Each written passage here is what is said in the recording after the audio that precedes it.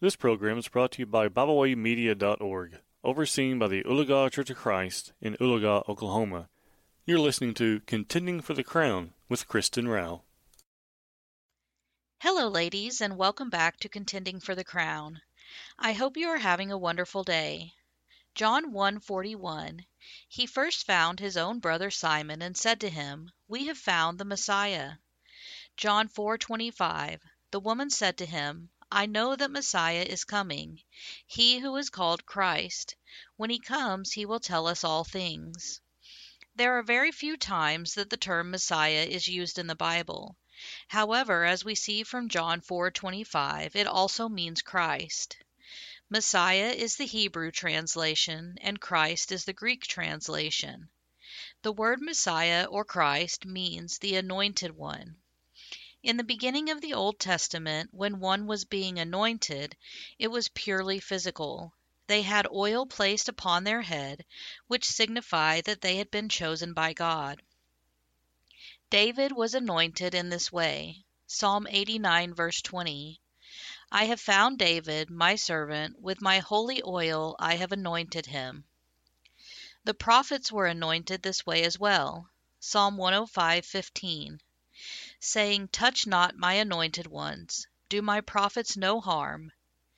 As time goes on, we begin to see the meaning change. It changes from a physical anointing to a spiritual one. Isaiah 45 verse 1. Thus says the Lord to his anointed, to Cyrus, whose right hand I have grasped, to subdue nations before him, and to loose the belts of kings, to open doors before him, that gates may not be closed. Cyrus wasn't anointed physically with oil. He didn't even know he had been chosen by God. He still was anointed by God, though, spiritually. In the Old Testament prophecies, we see the definition change even further. Instead of seeing anointed ones, it changes to the anointed one. This is where the term Messiah and Christ start to show up in the Bible. What makes Jesus the anointed one? There are over 300 prophecies about Jesus, but here are a few for us to consider today.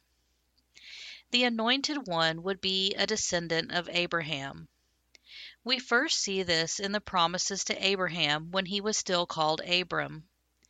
Genesis 12:1-3, specifically verse 3. I will bless those who bless you, and him who dishonors you I will curse, and in you all the families of the earth shall be blessed. Matthew 1 verse 1 shows us clearly that Jesus is a son of Abraham. Verse 1 says, "The book of the genealogy of Jesus Christ, the son of David, the son of Abraham." The anointed one would be a descendant of King David. Matthew 1 verse 1 just gave that away, but let's look at it closer. David wanted to build a house for God. We read about this in 2 Samuel chapter 7. God, however, told David that he didn't need a house, and instead he would build a house for David that would never fall. 2 Samuel chapter 7 verse 16. And your house and your kingdom shall be made sure forever before me. Your throne shall be established forever. Luke chapter 1 verses 31-33 shows this promise fulfilled. And behold, you, speaking to Mary, will conceive in your womb and bear a son, and you shall call his name Jesus. He will be great and will be called the Son of the Most High. And the Lord God will give to him the throne of his father David. And he will reign over the house of Jacob forever, and of his kingdom there will be no end. The anointed one would be sent to heal the brokenhearted. Isaiah 61 verses 1 and 2.